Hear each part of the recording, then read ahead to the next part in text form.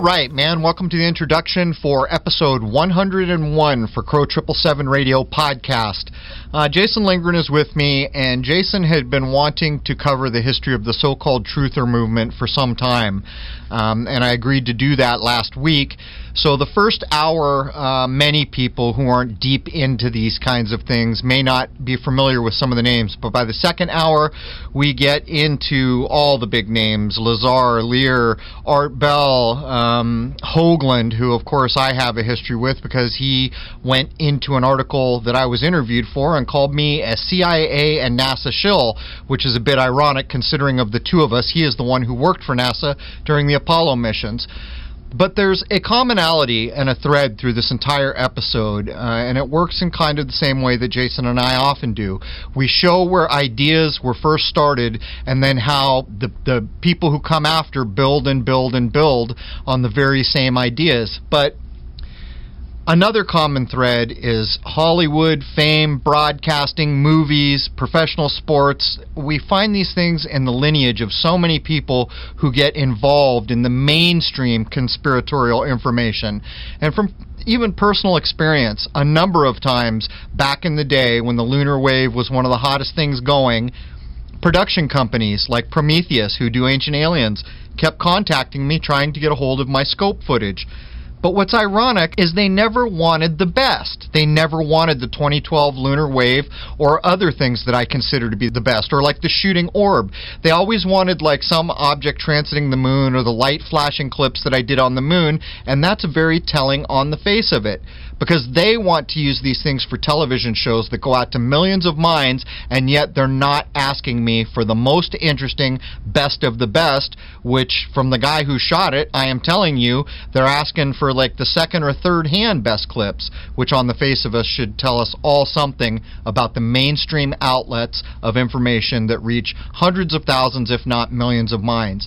Anyhow, this is a very interesting episode, and in the second hour, we really do say some things that probably wouldn't fly in the first hour, particularly when we're talking about some of the most well-known names.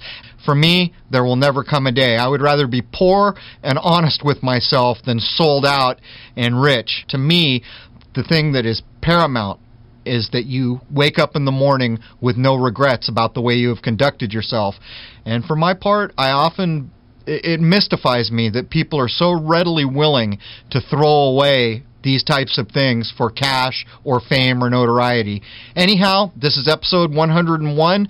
Let's jump into the history of the so-called truther movement with Jason Lindgren. There it is, man. Cheers. All right, man. Welcome to episode 101 for Crow 777 Radio Podcast. Jason Lindgren is with me, and we are going to go... I'm not even sure what to call this. We're calling it, I guess, the history of the truther movement. But Jason rightly labeled his notes that he sent over to me, Truth or Scare. So I'll cut to the chase right at the beginning here. I think there's a hell of a lot more scare than any truth we'll find in most of what we're about to go through. Welcome, Jason. Good morning, Crow. How goes it, man? How are you doing? Not too bad. It's a pleasant day here in Baton Rouge. Yeah, it's warming up here finally, so I don't know, maybe we can legitimately call it spring. One of these days I'm going to go back to the old accounts and try to learn if people in reasonably southern climes ever had snow after what we call spring has sprung. But anyhow, I have one thing certainly to get here in the intro. I did an interview with a YouTube channel called David Carter. I think it was previously called Just Finish It Records. But if you do a search for David Carter with a C, and you could add Just Finish It, you'll get him. It was the last interview that I did this week. I think Sage of Quay has not yet put up the interview we did. Do you have anything? The only thing I can update on right now is we did some of the music for the film, and I'm going to try and put together a trailer, just a short one, to just put a teaser out there for everyone as we're working on it. Yeah, it's, the more you get into this, I always have mixed feelings about stuff like this. You know me, which is why you're doing it. But I'm going through all my old clips, and it's kind of a good thing maybe to get a lot of this content into another medium and in other places just for preservation.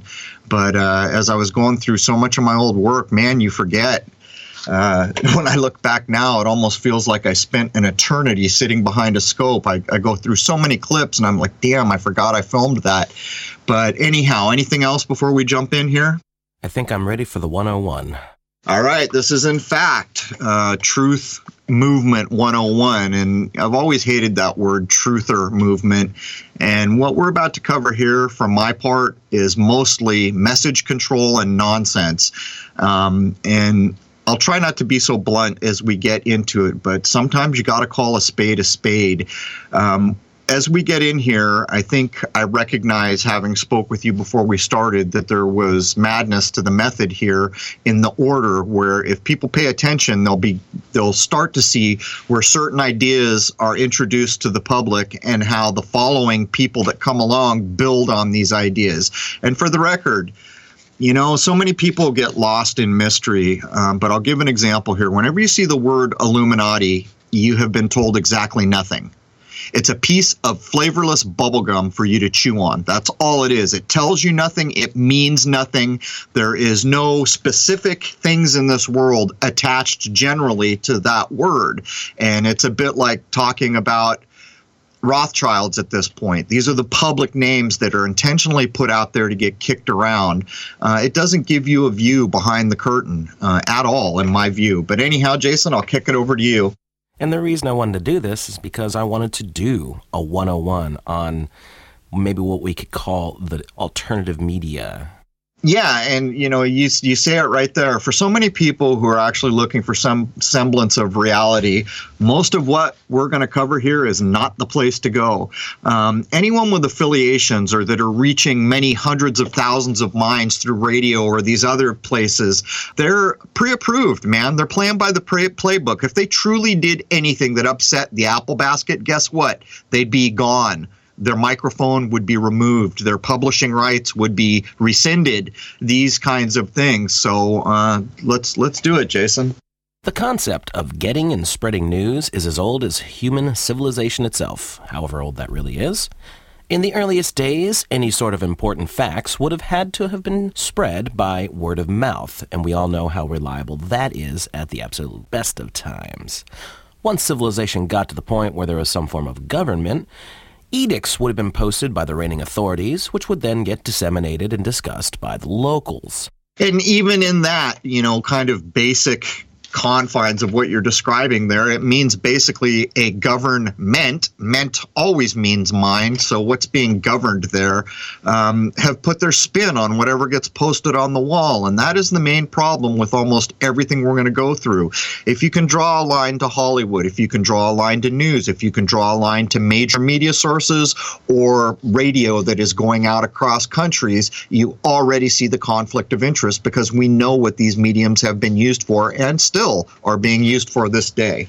As time moved along, officially released documents from the society's governments would become the norm. While most people readily believe what it is that their governments tell them, there would always be those that would realize that the governing bodies may not always have the people's best interests in their hearts.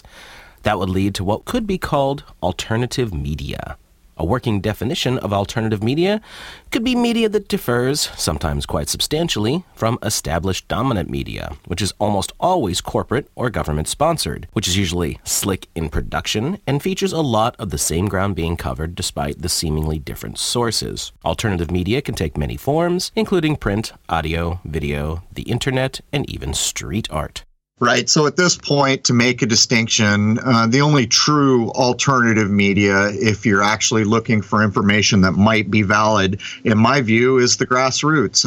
We have pointed out that very few corporations, as few as one or two at this point, own almost all media in this world with very few exceptions, which basically means if anyone had a microphone in front of their mouth and they were reaching hundreds of thousands of minds, it would be bought or closed down or infringed upon in some way. And what we see now is that here on places like YouTube, where people are actually still trying to disseminate valid information, what do we see? Censorship.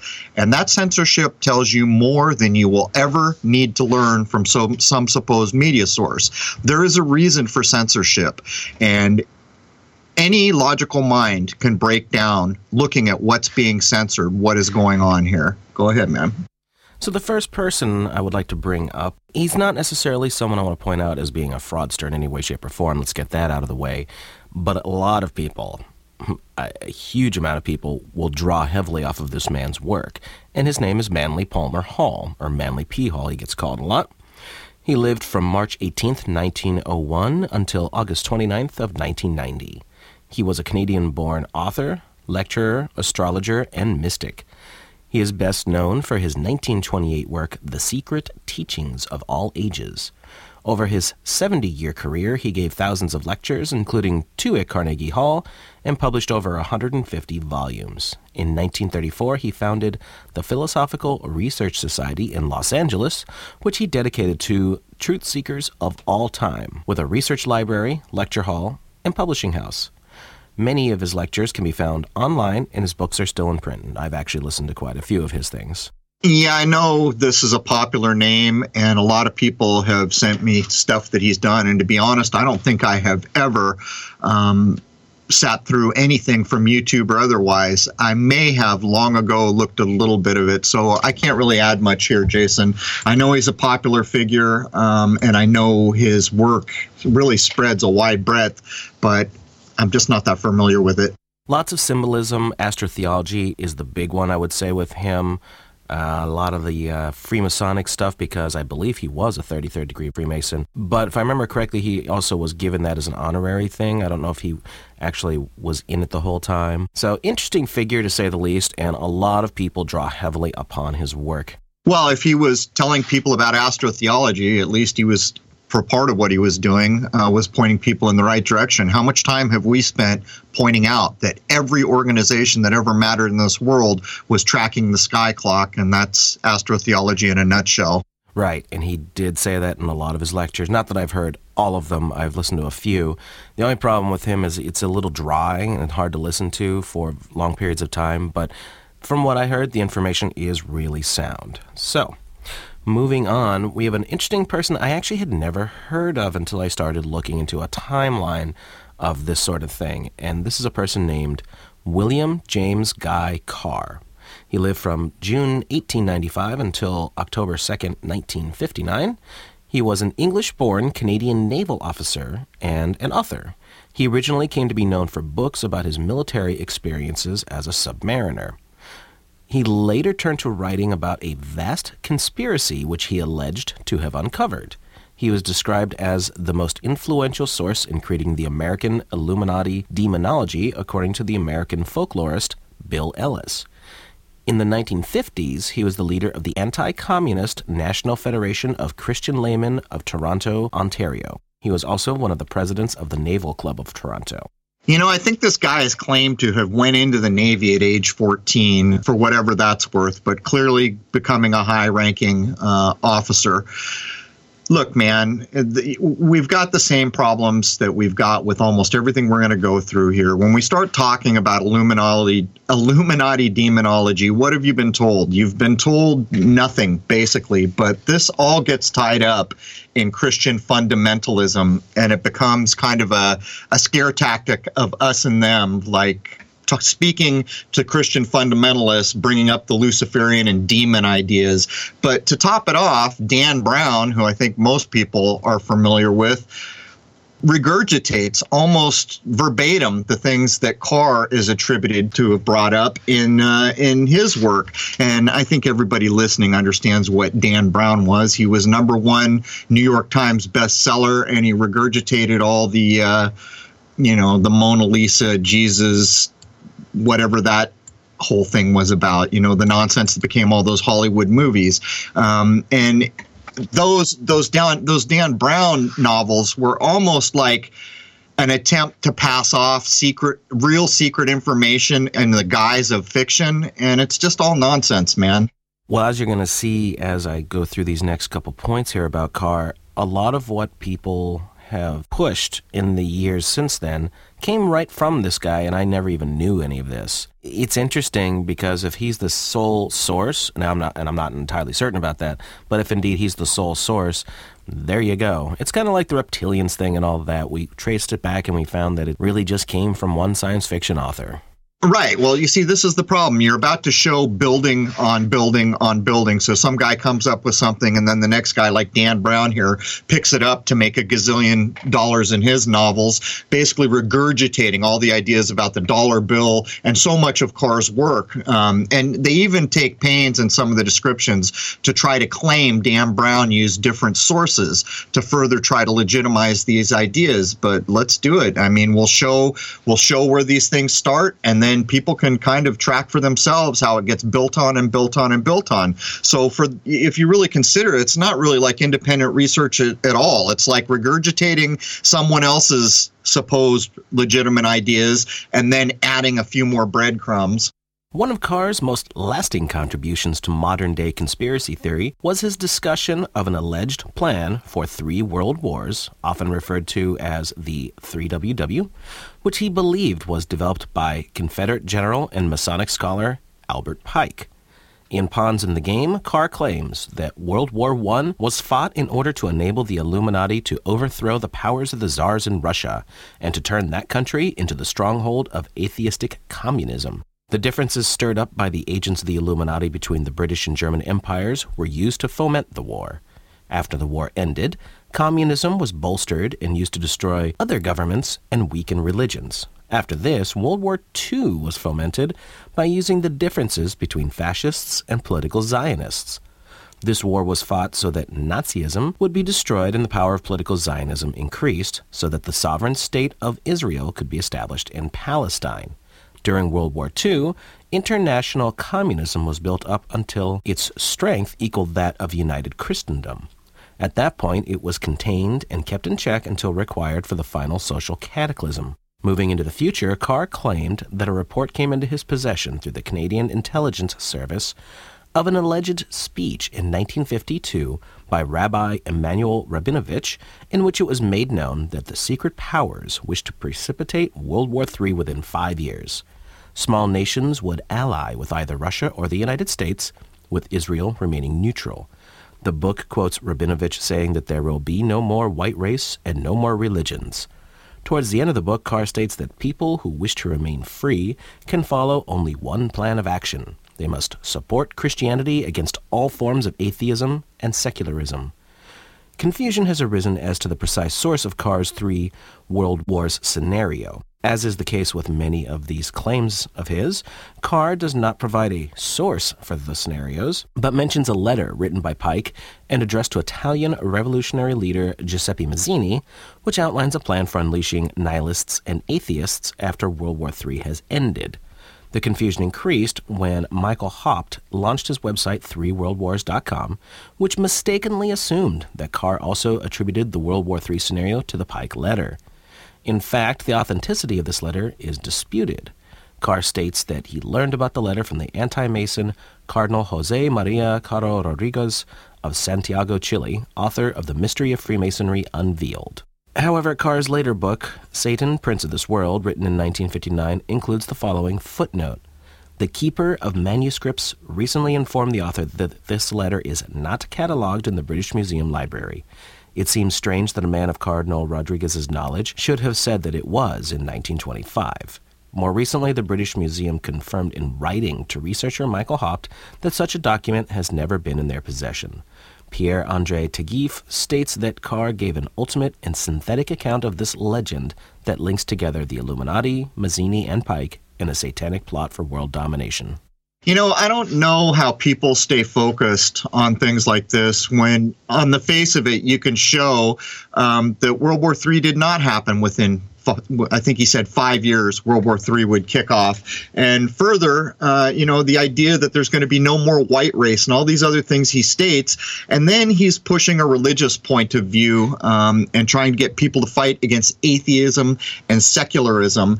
On the face of it, this is just all huff, fluff, and puff. And he's using famous names and the Catholic Church and all these other things to deflect people's attention. But what more do you need to know that this guy's claiming there's going to be a World War III within 5 years? Well, it didn't happen. So what's any of this worth? Right. And the last point on Carr. His books often discuss a Luciferian conspiracy by what he calls the World Revolutionary Movement, but he later attributed the conspiracy more specifically to the Synagogue of Satan.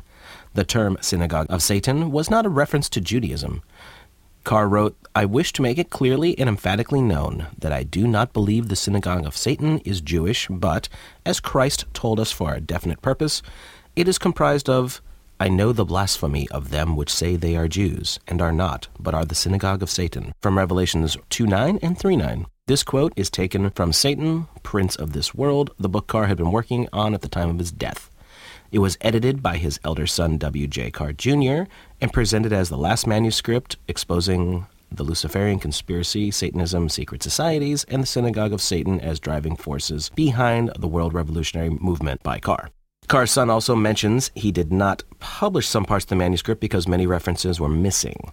One of the most interesting things to note about Carr's Luciferian conspiracies is that he believes they were already at work during Christ's time. As Taguif points out, there is a trans-historical scheme in Carr's idea of world conspiracy. In this kind of philosophy of history, anticipating a final world government, the Illuminati are part of a satanic historical force that contributes to the evil original plot. According to that point of view, Carr believes that there are natural-born conspiracists, which is nothing more for Taguif than myth and paranoia invented from a delirious worldview. It is indeed an original aspect of Carr's theories, since most plot theorists usually start their genealogy with the modern age, especially with the French Revolution. As a Christian traditionalist, Carr believes that the world conspiracy is based on a Manichaean way of thinking. This view is common to many anti-Mason and anti-communist conspiracy theorists, starting from Nesta Webster. There's another common variant in seeing the world conspiracy being based on the Sabbatean Frankist teachings, but it also acknowledges Manichaean influences. Yeah, I'm not even sure what to say about all this. It's clear that our world is run somewhere by high-powered people moving pieces around the chessboard. But at the end of the day, this is just, a mix mash of all these ideas. It's almost like walking up to the line, putting your toes on the line, and then shoveling nonsense all over the line from my point of view, Jason. Yeah, that's pretty much how I see it. I mean, we know that there are bad people doing bad things who have a lot of control. That's obvious, and I think they do it through the banking systems. The rest of this is just kind of religious conjecture, really, right? Well, not only that, he relies on pulling out names like Pike that are famous people that already probably have a lot of people with opinions behind names like this. But as it went on in your last bullet point, he claimed to have all these documents that he didn't. But I would ask, he's claiming that he had a report in his possession that came through Canadian intelligence. Okay, so you can just get secret reports from Canadian intelligence and then broadcast it out any which way you want to use it. And I would submit that the world doesn't work that way. If there was truly a report from Canadian intelligence, then I'm guessing it would be secret. And if it was secret and you went shooting your mouth off, you can logically see where all this goes. But it comes time and time again to these ideas of atheism, secularism, a certain form of Christianity, and then the big goblin that was in the room from this time all the way up till almost modern times, which was the Red Scare idea. So there's all that, man. And we're going to be getting to that shortly. The John Birch Society, or the JBS. It's a self-described conservative advocacy group that supports anti-communism as well as limited government. It has frequently been described in mainstream media as a radical right and far-right organization. Businessman and founder Robert W. Welch Jr. developed an organizational infrastructure in 1958 of chapters nationwide. Its main activity in the 1960s, said Rick Perlstein, comprised monthly meetings to watch a film by Welch, followed by writing postcards or letters to government officials linking specific policies to the communist menace. After an early rise in membership and influence, efforts by those such as conservative William F. Buckley Jr. and National Review led the JBS to be identified as a fringe element of the conservative movement, mostly in fear of the radicalization of the American right. Originally based in Belmont, Massachusetts, it is now headquartered in Appleton, Wisconsin, with local chapters throughout the United States. The organization owns American Opinion Publishing, which publishes The New American. So, I mean, this is just a place that's concerned with right-wing politics, and we all know what politics is in this day and age.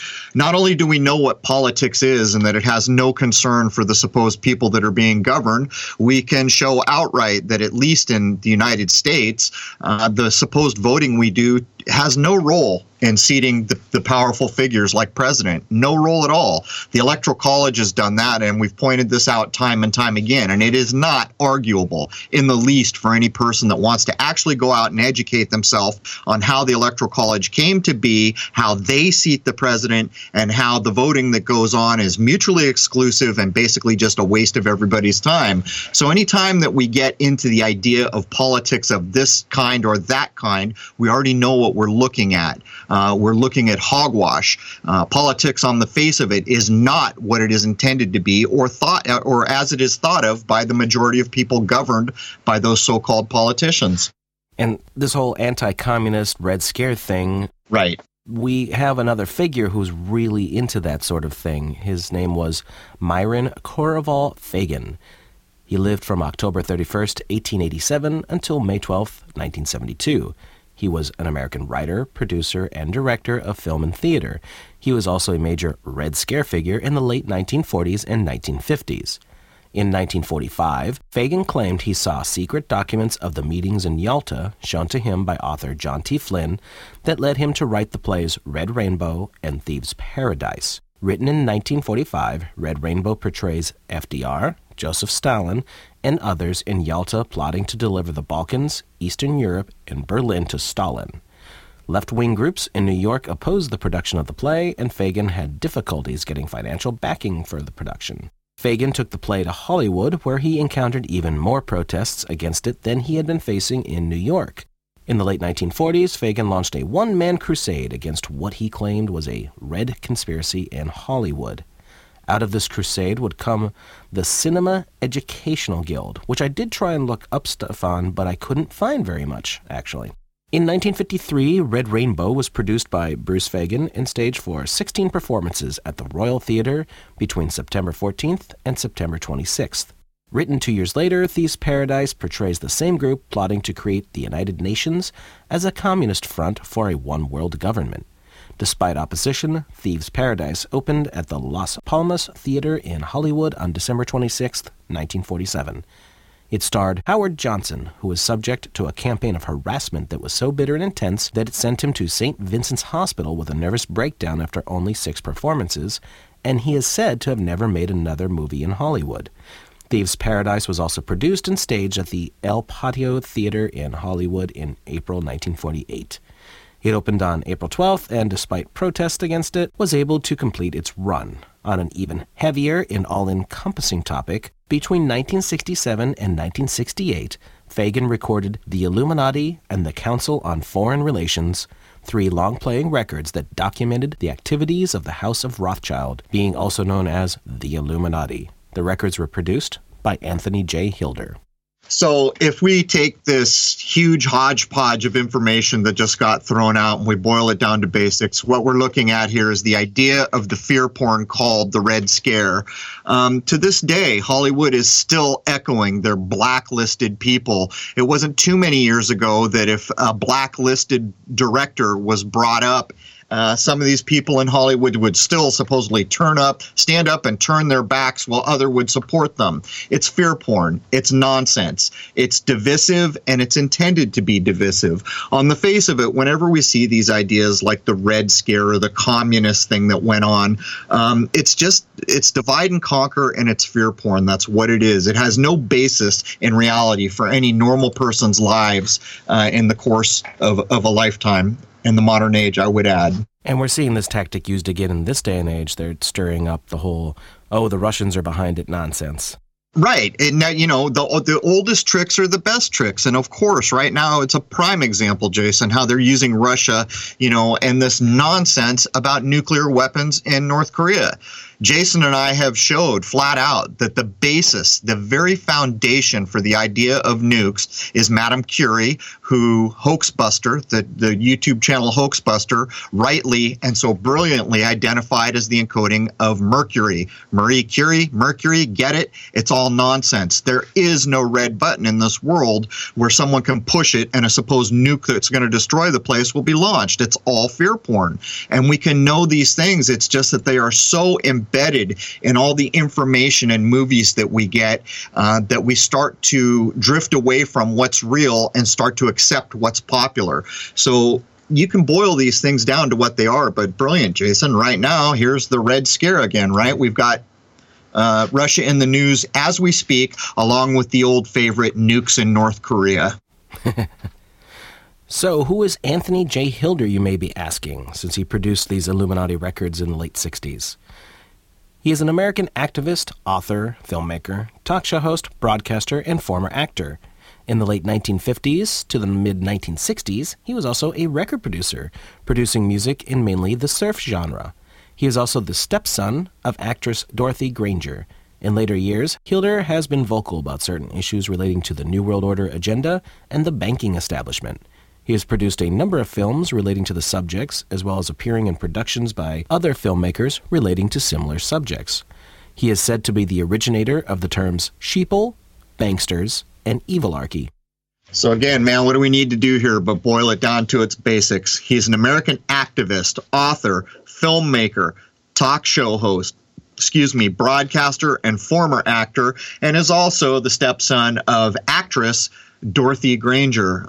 This, in my view, you can't get by these things. You'd have to work pretty hard to step around that kind of a record of being involved with the very places that we have shown are regularly involved in nonsense and things that are not helpful to the public at large. What would you add, Jason? I don't know that much about Anthony Hilder. The little I've seen on him, he seemed pretty straightforward. He would just put out the information, and that's that. He didn't strike me as being a fraud at all, but you always get suspicious when you see people's backgrounds. Well, in cases like this, where there's such a huge broadcasting and Hollywood tie-over, it's quite possible that what people are doing is coming out and saying some true things just to inject them into the dialectic. And it also ends up blunting the point. The first time you heard the word Illuminati, you thought you were being told something. And by the time you've heard it a million times, you should come to understand that you've been told absolutely nothing. So when he comes along, coining terms like evilarchy and banksters, you're not being told anything you couldn't have figured out on your own from the beginning, but it doesn't identify the roots of the problem or anything more than that. And for my part, we know what entertainment is here for. We know what the people who participate in entertainment have been engaged in. And while it might not be 100% of them, it doesn't matter. You got to work pretty hard if you're going to be this intricately associated with mass broadcasting in Hollywood and even be part of a lineage of actresses or actors to get away from that stigma, in my view. I do like the term bankster, though. It's handy, isn't it? So sheeple, but they're both overused to the point of, who wants to use them anymore? So we're getting into the 1970s now, and as you can see, people are building off of each other's work already. And now we're going to get into an interesting character named John Todd. He was an American speaker and conspiracy theorist. He claimed to be a former occultist who was born into a witchcraft family before converting to Christianity. He was a primary source for many of the Jack Chick publications, the works against Dungeons & Dragons, Catholicism, Neo-Paganism, and Christian rock. That's those little booklets that you still to this day will find here and there scattered about. And they're very doom and gloom Christian kind of thing. In his public appearances, Todd made a variety of claims about witches, Satanists, and the Illuminati, who he alleged were conspiring against Christians. These purported conspiracies often included government officials and leaders of Christian organizations. Investigative reports in magazines and books said there were many inconsistencies in his statements about anti-Christian conspiracies and his own past. In 1988, Todd was convicted in South Carolina on charges of rape and sentenced to 30 years in a prison. In 2004, he was released from prison and placed in a psychiatric facility where he died in 2007. And the big thing I can say about John Todd is there's a group of tapes that people have now put on YouTube that he's giving discussions about what goes on in the music industry a lot. Right. I think I've actually seen one or two of these. I don't know a lot about it, but I do remember getting the sense of wondering if this guy was just stage acting, and if you went to the jail he was supposedly in, would it be like Charles Manson? Is there any true person? I don't know enough about it to make a call, but, here we have divide and conquer again. So there's these Satanists who are only concerned with Christians. So what about all the rest of the world? It's just, to me, these things have a taint all over them, and you're going to make a big deal out of Dungeons and Dragons. There's more important things in this world. To this day, where's Dungeons and Dragons now? It was big, I guess, in the 80s or whenever it was, but that's fallen away. So it shows you the importance of what they were railing against. I don't know, Jason. Dungeons and Dragons was bought up. It was originally from a company called TSR, and they're now part of something called Wizards of the Coast, I believe. I don't know enough about it, but anything in this world, it's like age. It was the biggest deal in the 80s. Where is it now? There's still no cure, right? So why aren't we living under the same fear that we were in the 80s once they had supposedly identified the disease? Isn't there still a sexually transmitted disease out there that if you get it, it can kill you and there is no known cure for it? You can logically break these things down. Dungeons and Dragons is one of the main things they want to rail against in this bullet point, but it's not a thing anymore. So how important was it in the first place, I would ask? It's really big now with certain groups. A lot of people still play it. Like I was saying, Wizards of the Coast is a big organization. They got very, very big because of Pokemon and Magic cards. So it's all part of that group. Well, I should step back because there is a whole story behind these ideas and what's actually going on in like Pocket Monster or Pokemon. But maybe that's fodder for a different discussion, I think. Next, let's discuss an interesting figure named Gary Allen. He lived from August 2nd, 1936 until November 29th, 1986. He was an American conservative journalist and conspiracy theorist, book author, who promoted the theory that international banking and politics control domestic decisions, taking them out of elected officials' hands. Well, that could very well be true. In 1971, Allen wrote with Larry Abraham a book titled None Dare Call It Conspiracy, and it was prefaced by United States Representative John G. Schmitz of California's 35th Congressional District and the nominee of the American Independent Party in the 1972 U.S. presidential election. It sold more than 4 million copies during the 1972 presidential campaign opposing Nixon and U.S. Senator George S. McGovern. In this book, Allen and Abraham assert that the modern political and economic systems in most developed nations are the result of a sweeping conspiracy by the establishment's power elite, for which he also uses the term insiders. According to the authors, these insiders use elements of Karl Marx's Communist Manifesto to forward their socialist communist agenda, establish an income tax system as a means of extorting money from the common man, establish a central bank deceptively named so that people will think it is part of the government, have this bank be the holder of the national debt, run the national debt and the interest thereon sky high through wars or any sort of deficit spending, starting with World War I. He quotes the Council on Foreign Relations as having stated in its study number 7, the U.S. must strive to A. build a new international order. As an investigator of U.S. financial, industrial, and political elites, Allen wrote other books about the Council on Foreign Relations and the Trilateral Commission, asserting that the term New World Order was used by a secretive elite dedicated to the destruction of all national sovereignties. Allen's last book, Say No to the New World Order, was published posthumously in January of 1987. So maybe we should call this the Captain Obvious bullet point. I mean, international banking and politics control domestic decisions, taking them out of the hands of elected officials. Yeah, that's pretty obvious on the face of it. Then we move on here to find out that things he published sold 4 million copies during a presidential election. That tells us something about this. But then he goes on talking about power elite, but this time the power elite are using a communist manifesto, not Satanists or Luciferian ideas. So it's the same things regurgitated over and over and over, but these things are blatantly obvious. Yeah, we know there's a Federal Reserve. Yeah, we know there's a central bank that isn't federal. Yeah, we know that taxes are illegal. We know all these things. So it's hard for me to even start to classify this, because basically the things he's pointing out are obvious on the face of it. What I would say about that is this was the early 70s, so it wasn't obvious to most people. In the early 70s, the disillusionment with government was just really starting to sink in heavy because of the Vietnam War, and I think him putting out a book at this time, it really could have really gotten people's eyes open. I'll accept that. That's a good point. The time frame is back a ways, and it's hard to know whether, who ever uttered the first New World Order, but it's pretty clear how that entered the dialectic, and it becomes another word that is interchangeable with the word Illuminati. It doesn't mean anything. The idea, the over-encompassing idea is that there's going to be one small group of special people who run everything, but there is no identifying trail or thumbprint in any of it, for the most part. The next person I also didn't know about until I started looking into the stuff is May Magnan Brussel. She lived from May 29th, 1922 until October 3rd, 1988. She hosted Dialogue Conspiracy, later renamed World Watchers International. She was a radio talk show host, of course. Most of her work on the radio focused on the assassination of President John F. Kennedy. She also covered the history of fascism. Distraught by the murder of President Kennedy, she purchased all 26 printed volumes issued by the Warren Commission report and attempted to make sense of them by cross-indexing the entire work. May was disturbed by the contradictory information and unreported realities she discovered. As a result, she subscribed to many major newspapers and magazines whose stories she filed and organized, uncovering connections and patterns behind government and corporate naughtiness that she found disturbing. Her career in radio started in May 1971, when as a guest on the independently owned station KLRB, she questioned the 26-volume Warren Commission hearings. She suggested Lee Harvey Oswald might not have been the only person involved in the assassination of the president. She became a weekly guest.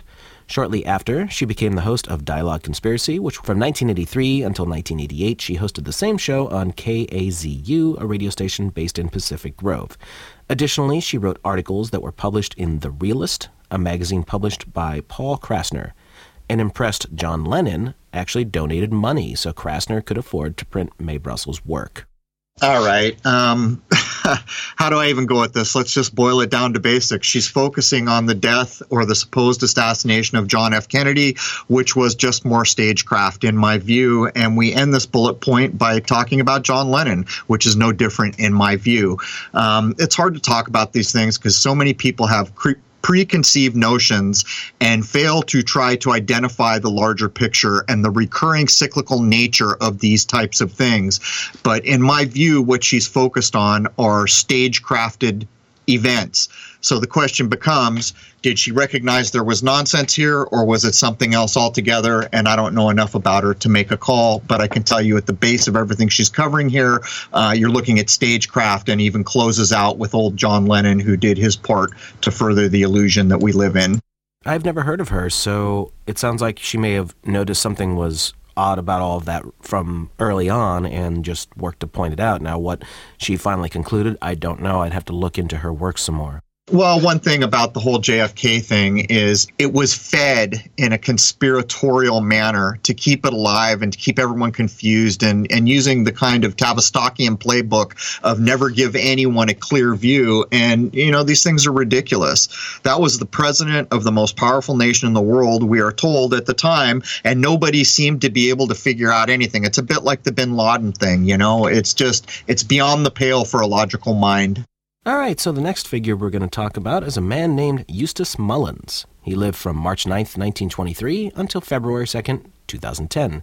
He was an American writer, a propagandist, Holocaust denier, and disciple of the poet Ezra Pound. His best-known book is The Secrets of the Federal Reserve, in which he alleged that a group of shadowy organizations had conspired to write the Federal Reserve Act for its own nefarious purposes, and then induced Congress to enact it into law. I'm pretty sure that's kind of how it did go down. Right. British journalist David Randall called Mullins one of the world's leading conspiracy theorists. The Southern Poverty Law Center described him as a one-man organization of hate. Well, that just tells me that he was probably onto something. Well, I mean, come on. How can you call a man a conspiracy theorist that says something about the Federal Reserve that's true? The statement about the Federal Reserve here, it's undeniable. We understand what the Federal Reserve is. We understand that the supposed government of this country, for whatever reason, let it happen. And we understand that we now have a central bank that is owned by private families. So on the face of what this man pointed out, it's not conspiracy at all. It's fact. So there's that, Jason. Absolutely. There's no doubt, wiping away all the silly cobwebs of conspiracy, there's no doubt that the way they control things on this world is through the banking systems. And so getting a central bank in all the major countries of the world is the way to do it. They can control how everything runs. Yeah, wait till they push the Bitcoin thing. You know, if that ever comes, that's the ultimate central bank, right? Nobody even knows who controls it, who created it, or why anything happens with it, because it's all invisible, because it's all done online. I would submit that Bitcoin, if it's ever successful in being implemented, which I'm sure it will be in some age that we exist, will be the ultimate central bank with the ultimate loss of freedom attached to it. But anyhow, Jason. Now we're going to start getting into a lot of figures who are actually still going at it today, for better or worse, and I have varying opinions on a lot of these people. Now, I don't have a lot written about the next figure, whose name is Jordan Maxwell, but he has certainly influenced a lot of people in what would be considered the truth movement. He's considered by many to be one of the first and best individuals to get information on astrotheology, Saturn, and the birth certificate, just for example, out to the people in a big way. He began to be seen in the late 1980s and early 1990s, doing lectures, interviews, and releasing television documentaries and books. There's always been a lot of drama around Jordan, however, and he is definitely still doing things today at the age of, I believe, 76. So here's another person that I know is very popular, but I don't know much of anything about them. I've never followed them or read their works or any of this kind of thing. I guess I will add, anyone who's working to get people to look up at the sky clock, I think that's a good thing, but I just don't know enough about Jordan. I know he's popular even to this day, but that's about all I know. I know a little bit about him, and I don't want to slam Jordan. I actually do really like a lot of what he's done. I don't necessarily agree with everything he says, because he will push some UFO stuff, but the main bulk of his work is on astrotheology, words and terms, their meanings, and all that kind of thing, and the majority of that is really, really good. My problem with it is that he intermingles some of this oddball UFO, aliens stuff, reptilians and all that, and I don't want to hear that crap. Yeah, that's unfortunate. But again, anyone who's got people looking up at the sky, taking apart language, those are helpful things. But again, you know, a person has to be their own adult editor, and they need to challenge things, and they need to determine for themselves what's valid and what's not. And this very next person that we're about to cover, I have a feeling what I'm about to say it will upset many, but I'm sorry. I looked at this carefully, I boiled it down, and I've known for quite some time. And not only that, Jason and I have done a lot of work to show what modern ufology is. And the last thing I'll say about Jordan is, I think that overall his work is a positive thing, and he's influenced a lot of people to question the mainstream narrative, which absolutely is a very good thing. Now, the next figure we're going to talk about is a man named Milton William Cooper, commonly known as Bill Cooper. He lived from May 6, 1943 until November 5th, 2001. He was an American conspiracy theorist, a radio broadcaster, and author, best known for his 1991 book, Behold a Pale Horse, in which he warned of multiple global conspiracies, some involving extraterrestrial aliens. Cooper also described HIV/AIDS as a man-made disease used to target blacks, Hispanics, and homosexuals, and that a cure was made before it was implemented. He has been described as a militia theoretician. He became very well known during his life for doing lectures as well as his long-running shortwave radio program called The Hour of the Time.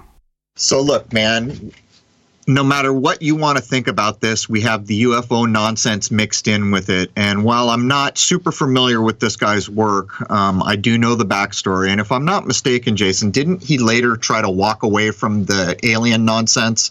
Yeah, Bill Cooper got known a lot early on in the UFO community, and then got really heavily into patriotism and the militia movement, and pointed out that the UFO community, as he himself discovered, this is what he said, that it was a whole bunch of nonsense used to manipulate people. So I don't know whether he actually turned over a good leaf or not, but he was very, very, very influential. Yeah. Once you get mixed up in the alien nonsense and you have pushed that idea out into Lord knows how many minds, if you're not spending the rest of your time pointing out why it's wrong, for me, that's problematic. But then we got the AIDS HIV thing here. There are people out there now, you can look it up on YouTube, where actual doctors begin to challenge the idea of this, looked at the testing mechanisms, and they're showing the fraud of it all. But I will point out again, I lived through the 80s, and where I lived in San Diego, it was one hell of a party. I never knew a single person who got HIV, and I should have known endless people. There were drugs abounding. The sexual atmosphere at that time was much, much different. Even having dated people who were in the medical establishment, and the idea that there was this massive outbreak, it just wasn't so. I had an into the hospitals. I knew people who worked through many of the hospitals in San Diego. And again, I'll ask, so in the 80s, we all had to watch what we did. You could be killed if you had unprotected sex. Well, where is it now? There was never any cure. Why did it just predominantly hit us in the 80s and then kind of peter off into the background and then become the nonsensical fodder for people like Magic Johnson to go out and push, where I've got the disease, but by the way, it'll never kill me. I can just hand it out to all these people. Even the story of what AIDS is morphed along the way. And I know a lot of people are going to probably comment and have a problem with that, but I'm sorry, man. It logically does not hold one drop of water. I can tell you, growing up through the 80s when I was in junior high and all that, they were pushing heavily on us as kids. The whole AIDS scare thing, I mean, that was a big, big deal. There were posters everywhere. They would talk about it in health class, all that sort of thing. I'm even familiar with doctors who are doing residencies in some of the places I was in San Diego. I knew doctors who did the residency then, and they claimed flat out there was this new disease that no one could identify, and it was coming into the ER. So it's hard to know how it all happened, but when you logically work out what you were told and what we can observe, it's nonsense. That's all it is. And then when you add on top the people who have shown what the AIDS testing devices are, and that one day you could be positive and the next not, and by the way, what you're testing for has no bearing on any disease called AIDS, you begin to get a pretty accurate picture, in my view. In the second hour, we're going to be touching on David Icke, Art Bell, one of my favorites here, Richard C. Hoagland, who had the gumption to badmouth me in a Newsweek article after I'd been interviewed there. There's a whole story that I will tell behind the Richard C. Hoagland nonsense. But anything you want to add about the second hour before I wrap it up here, Jason? Yeah, we're going to get into some of the heavy-duty figures, a lot of whom I would consider the fraud people. Yeah, I mean, openly in the modern age pushing nonsense, and David Icke is going to be at the top of that list. Anyhow, that does bring episode 101, first hour, to a close. At the posting of this episode, there will be 101 free hours of content at crow777radio.com that do not require a login. If you'd like to become a member, you are in fact protecting free speech, because everything that gets removed or challenged in YouTube or anywhere else is backed up on my website and maintained in perpetuity to protect the free speech that was initially recorded and then censored by social media outlets. So there it is, man. Hope to see you all over at crow777radio.com. Cheers.